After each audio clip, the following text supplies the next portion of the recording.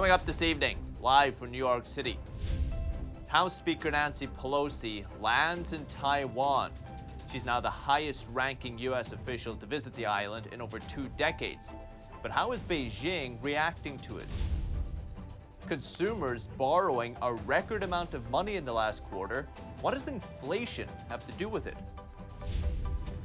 Oil giant BP becoming the latest energy company to announce record profits is thanks to high energy prices. That and much more coming up on NTD Business. It's great to have you with us. Paul Graney here with NTD Business. The big news today is House Speaker Nancy Pelosi's trip to Taiwan. Arriving Tuesday night local time, she's now the highest-ranking American official to visit the Senkaku Island in 25 years. And that's despite threats of serious consequences from Beijing. China claims Taiwan as part of its territory and has threatened to annex the island by force if necessary. It also views visits to Taiwan by foreign government officials as recognition of the island's sovereignty and as insults to Beijing. Pelosi and her delegation were greeted by Taiwan officials at the airport. She's expected to meet with Taiwanese President Tsai Ing-wen on Wednesday. In a statement released after her arrival, Pelosi called her visit a sign of America's, quote, unwavering commitment to Taiwan. She added that the visit does not contradict long-standing U.S. policy. The Biden administration did not explicitly urge Pelosi to call off the visit, but it has sought to assure Beijing that U.S. policy on Taiwan hasn't changed. This is very much precedent in the sense that the previous speaker has visited Taiwan. Many members of Congress go to Taiwan, including this year. And so if the speaker does decide to visit and China tries to create some kind of crisis or otherwise escalate tensions, that would be entirely on Beijing. We are looking for them, in the event she decides to visit, to act responsibly and not to engage in any escalation. But Beijing has nonetheless reacted through economic measures against Taiwan and cyber attacks. The Chinese regime just banned the import of more than 100 Taiwanese food products, including a number of popular brands. At the same time, the website of Taiwan's presidential office was hit by a cyber attack traced overseas. Moving on to the U.S. economy, consumer debt topped $16 trillion with a T dollars for the first time ever in the second quarter. This is according to the New York Federal Reserve. That's a 2% increase over the previous quarter. Most of the increase was driven by a jump in mortgage borrowing. The New York Fed also said credit card balances increased by $46 billion last quarter. Credit card debt has jumped over $100 billion, 13% over the past year. It's the biggest percentage increase in more than 20 years. Fed report also found that not only are credit card balances rising, but Americans opened 233 million new credit card accounts during the second quarter alone. That's the most since 2008. The Fed said the credit card binge at least partly reflects inflation as prices rise at the fastest pace in more than 4 decades. Not good, really. U.S. jobs market isn't as tight as it used to be either. Labor Department says the number of open positions fell to 10.7 million during the month of June. That's the lowest in 9 months. It's well down from the 11.3 million vacancies in May, and the sectors with the biggest decreases were professional and business services, manufacturing. Still, there are 1.8 jobs available for each person looking for work if you're one of them. Nearly 6 million Americans were unemployed in June. And the new spending proposal from Senators Chuck Schumer and Joe Manchin is dubbed the Inflation Reduction Act. But will it actually reduce inflation? There are many components to the bill. We'll talk just about a couple of them. Schumer and Manchin say the bill would reduce inflation through reducing the federal debt budget by putting a 15% minimum tax on corporations. This 15% minimum is also called a book minimum tax, though not everyone is convinced that it will help inflation. According to Moody's Analytics, the bill would only lower the CPI by 1/3 of a percentage point by 2031. It's almost a decade from now.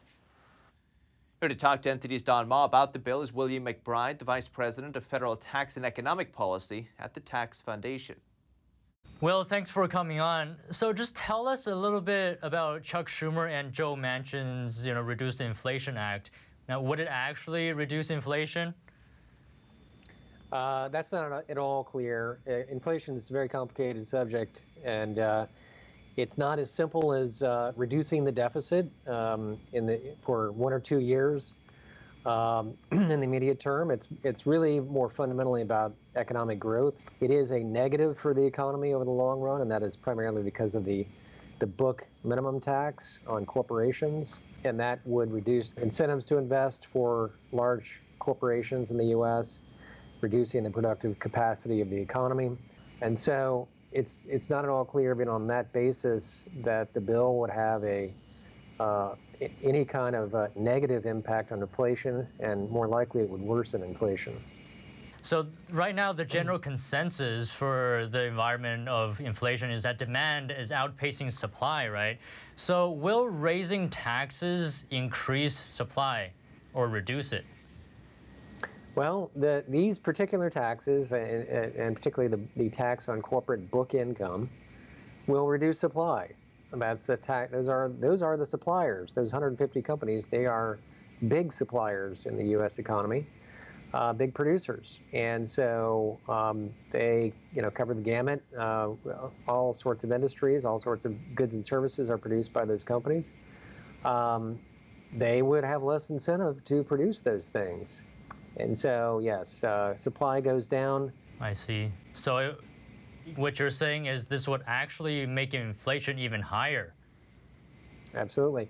Now, the magnitudes, again, it's small on both the tax revenue and the spending side. So this is a much scaled down bill compared to what was being contemplated last year, and Build Back Better. It probably has a pretty negligible impact on inflation, but the direction is probably to make it worse. William McBride, Tax Foundation, thanks for your time today. Okay, thank you. High oil prices, bad news for you, good news for others. BP became the latest energy company to announce huge profits Tuesday. Company said it made a second quarter profit of just under $8.5 billion, its highest in 14 years. The number far beyond analyst expectations. BP said the profits were driven by strong refining margins. It also credited, quote, exceptional oil trading performance and higher fuel prices, although that was offset by weaker gas trading. BP boosted its dividends, launched a $3.5 billion share buyback. Hooray for the shareholders.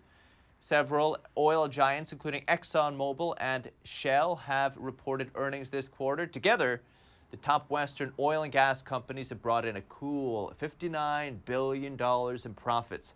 Meanwhile, governments trying to impose new taxes on energy profits. Catch me if you can. And another fossil fuel, coal, is making a comeback. Consumption is expected to reach record usage this year, and Denise Filzo has the details.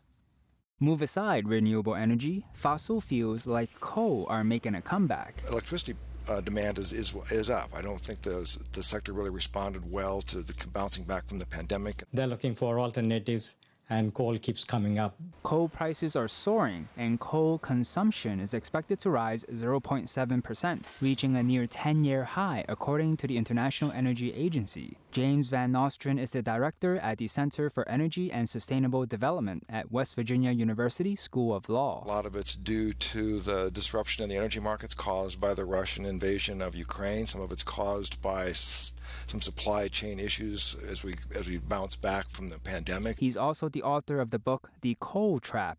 Basically, you've got a curtailment of natural gas supplies, which causes natural gas prices to go up, and so coal is substituted for that, and that causes increased demand for coal, so higher coal prices. But I think a lot of these things are pretty short term. Sankar Sharma is a market analyst who foresaw the coal comeback months ago. Coal in the short term is going to be quite a bit in demand.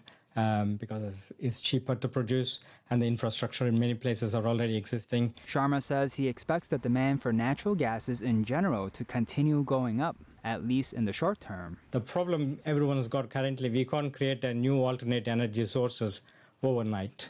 And nuclear energy costs money. In Europe, coal consumption is expected to rise 7% this year alone. That's on top of the 14% increase from last year.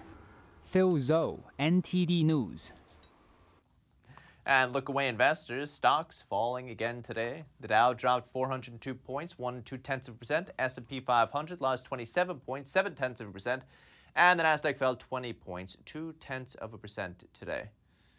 But for the first time ever, Uber had positive quarterly free cash flow. This is the amount of money it received from operating activities minus the amount of money spent on capital expenditures.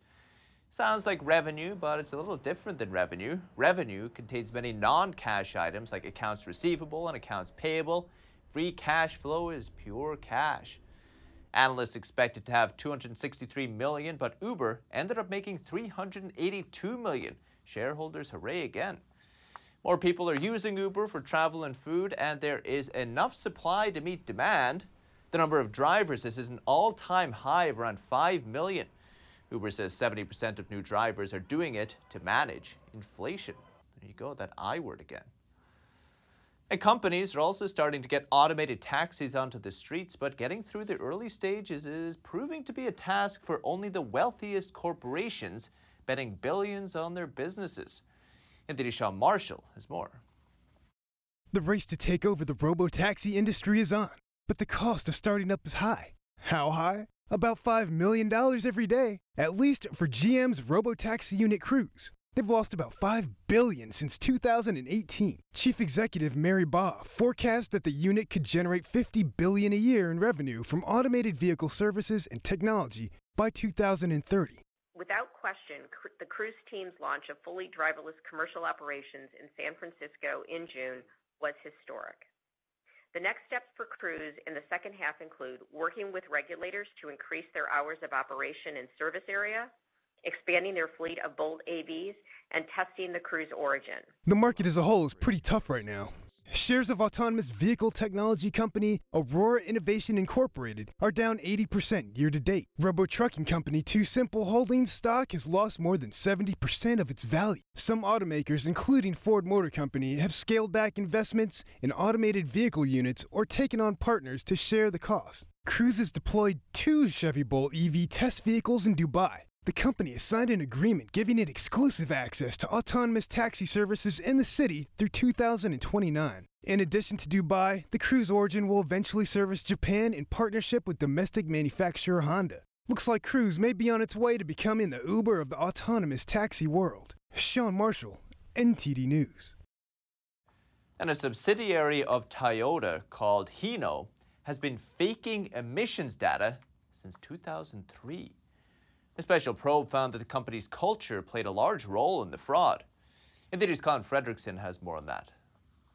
Truck maker Hino Motors, a Toyota subsidiary, has been falsifying emissions data since 2003. Hino says misconduct was first discovered on March 4th. On March 11th, it then established a special investigation committee to look into the problem. It found emissions data was intentionally falsified to make sure they were under regulated limits. A big embarrassment to them to work for a car company like Toyota is an honor in their country. It's an honor here in the U.S. as well, and they carry that culture through. Lauren Fix is an automotive expert at Car Coach Reports. Fix says Toyota's mistake could be very expensive for them. When someone makes a mistake or lies, that's an embarrassment, and they will do their best to correct it. The committee said employees didn't feel psychological safety. Engineers felt they couldn't challenge their superiors. The committee chairperson says management's past successes have made them unable to look at themselves objectively. Hino says its management wasn't engaged enough with its frontline workforce and bears responsibility. Hino President Satoshi Ogiso bowed at a news conference and said he was deeply sorry. Hino Motors is based in Hino, Tokyo. It makes trucks, buses, and industrial diesel engines. The company was founded in 1942, then acquired by Toyota in 2001. Hino has since expanded to the Americas, Africa, the Middle East, Europe, and all throughout Asia.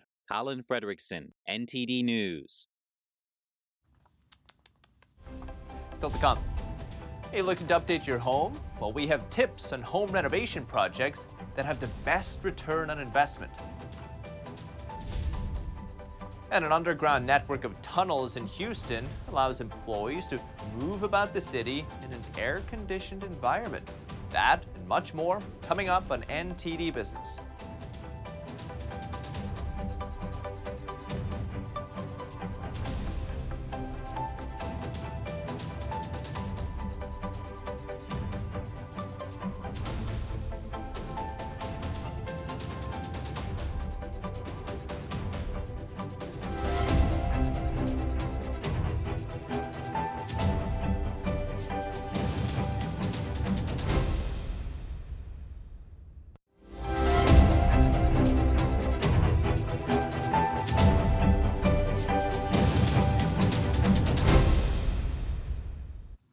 Welcome back. An update on the nation's critical baby formula shortage. A new report from market research firm Information Resources shows formula availability is better than it was, but it's still not back to normal. About 20% of all types of baby formula products were out of stock during the week ending July 24th. It was only about 10% before the baby formula shortage crisis first started. The White House is doing what it can, like bringing in formula from overseas and extending programs designed to help families affected by the shortage, it says. But for countless families, it's still tough. The FDA says formula production needs to continue at high levels for 6 to 8 more weeks to keep supply in line with demand. And retailers are offering more discounts as Americans deal with high inflation. Companies like Walmart, Best Buy, Gap, Target, and Bath & Body are hoping to entice shoppers to make space on their shelves. Stores stocked up on merchandise earlier this year, expecting robust consumer demand amid supply chain shortages, but rising inflation is forcing many shoppers to curtail their discretionary spending. Now, stores say they're increasing promotions and lowering prices. Consumers may see more deals on a slew of goods, including clothing, electronics, furniture, home goods, and bath items. And despite the rising cost of materials and labor shortages, a growing number of people are updating their homes to adapt to remote work or school, or because they can't afford the cost of a new home. And if that's a trend you're looking to jump on, experts say not all upgrades have the same return on investment. Here's a closer look at the projects that have the biggest payoff. With home prices soaring, a growing number of homeowners are choosing to upgrade their homes, but experts say not all renovations have the same payoff. When the market is getting hotter, when people's homes are becoming worth more money, they see investing more money into the home as a solid choice. If you want the best return on investment on your next home remodel project, ditch the idea of a spa-like bathroom or magazine-worthy kitchen. A recent report from the National Association of Realtors and the National Association of the Remodeling Industry says interior projects that recoup the most money are refinishing existing hardwood floors or installing new ones. The estimated cost of new hardwoods is around $5,000, but with a $6,500 return on investment. 118% of your cost is recovered. Change flooring from carpet into hardwood or LVP, you are much less likely to run yourself into big problems that can drain your budget. Another project with high ROI, an insulation upgrade, with 100% of the cost expected to be recovered. For comparison, the cost of adding a new primary bedroom suite is estimated at $182,000, with only about $100,000 of that cost recovered. One big mistake that inexperienced homeowners or investors make when they're doing a renovation is they go too grandiose. It is very common when you start moving walls to find electrical issues that need to be brought up to code, plumbing leaks that you didn't know existed. When it comes to the outside of your house, replacing the roof and the garage doors have the best return on investment, with both recouping all their costs. And an underground network of tunnels is allowing Houston's workforce to move about the city 20 feet below the sidewalk. And the air-conditioned environment stretches more than 6 miles. NTD's Andrew Thomas reports. The tunnel system covers 95 blocks and connects Houston's downtown offices. Tourists tend not to find the tunnel system. They tend to walk around street level looking for where everything's at. Lots of people will mention before joining us on tour that downtown Houston looks like a ghost town, and you'll be able to find all your amenities, everything that you're looking for, from restaurants to getting your nails done, haircut, down below here in the tunnel system. The tunnels feature restaurants, shops, banks, hotels, and more. The tunnels are open to the public during normal business hours, but they're owned by the buildings above them. It's really through cooperative agreements between adjoining property owners that people can connect to each other's tunnels. So it is very much a kind of private system rather than a public system.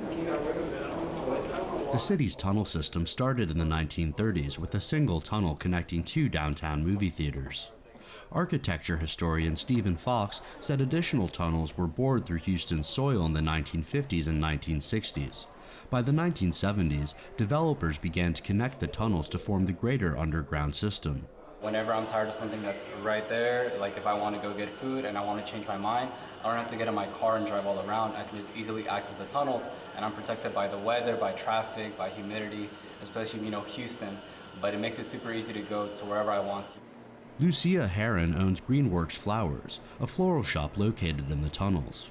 She said Houston's hot and rainy weather is a perfect reason for downtown workers and tourists to explore underground. Too much rain or too much heat is what makes these type of places functional for everyone. So it's fabulous to have the tunnel. It allows them to communicate between buildings for the food, for the gift, for anything they need. With temperatures reaching the high 90s this week, the tunnels offer a welcome refuge from the heat.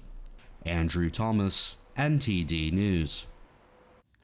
And to finish today's broadcast, cat food brand Fancy Feast is expanding into feline-inspired human cuisine. It's opening an Italian restaurant in New York City called Gatto Bianco, which means white cat. The human-friendly dishes were inspired by Fancy Feast's new Medleys cat food line. It features options like beef ragu recipe with tomatoes and pasta in a savory sauce. That's for the cat with discerning taste. The pop-up restaurant will be open for dinner reservations on August 11th and 12th only, and only a lucky few will have the chance to enjoy it. The experience is limited to a total of 16 guests. Each guest will enjoy a complimentary tasting menu for free. That's the latest in the NTD Business team and myself, Paul Graney. Follow me on Twitter, though, if you're there. If you have any news, tips, or feedback for the show, you can email us at business@ntd.com. That's all for today. Thank you for watching. We'll see you tomorrow.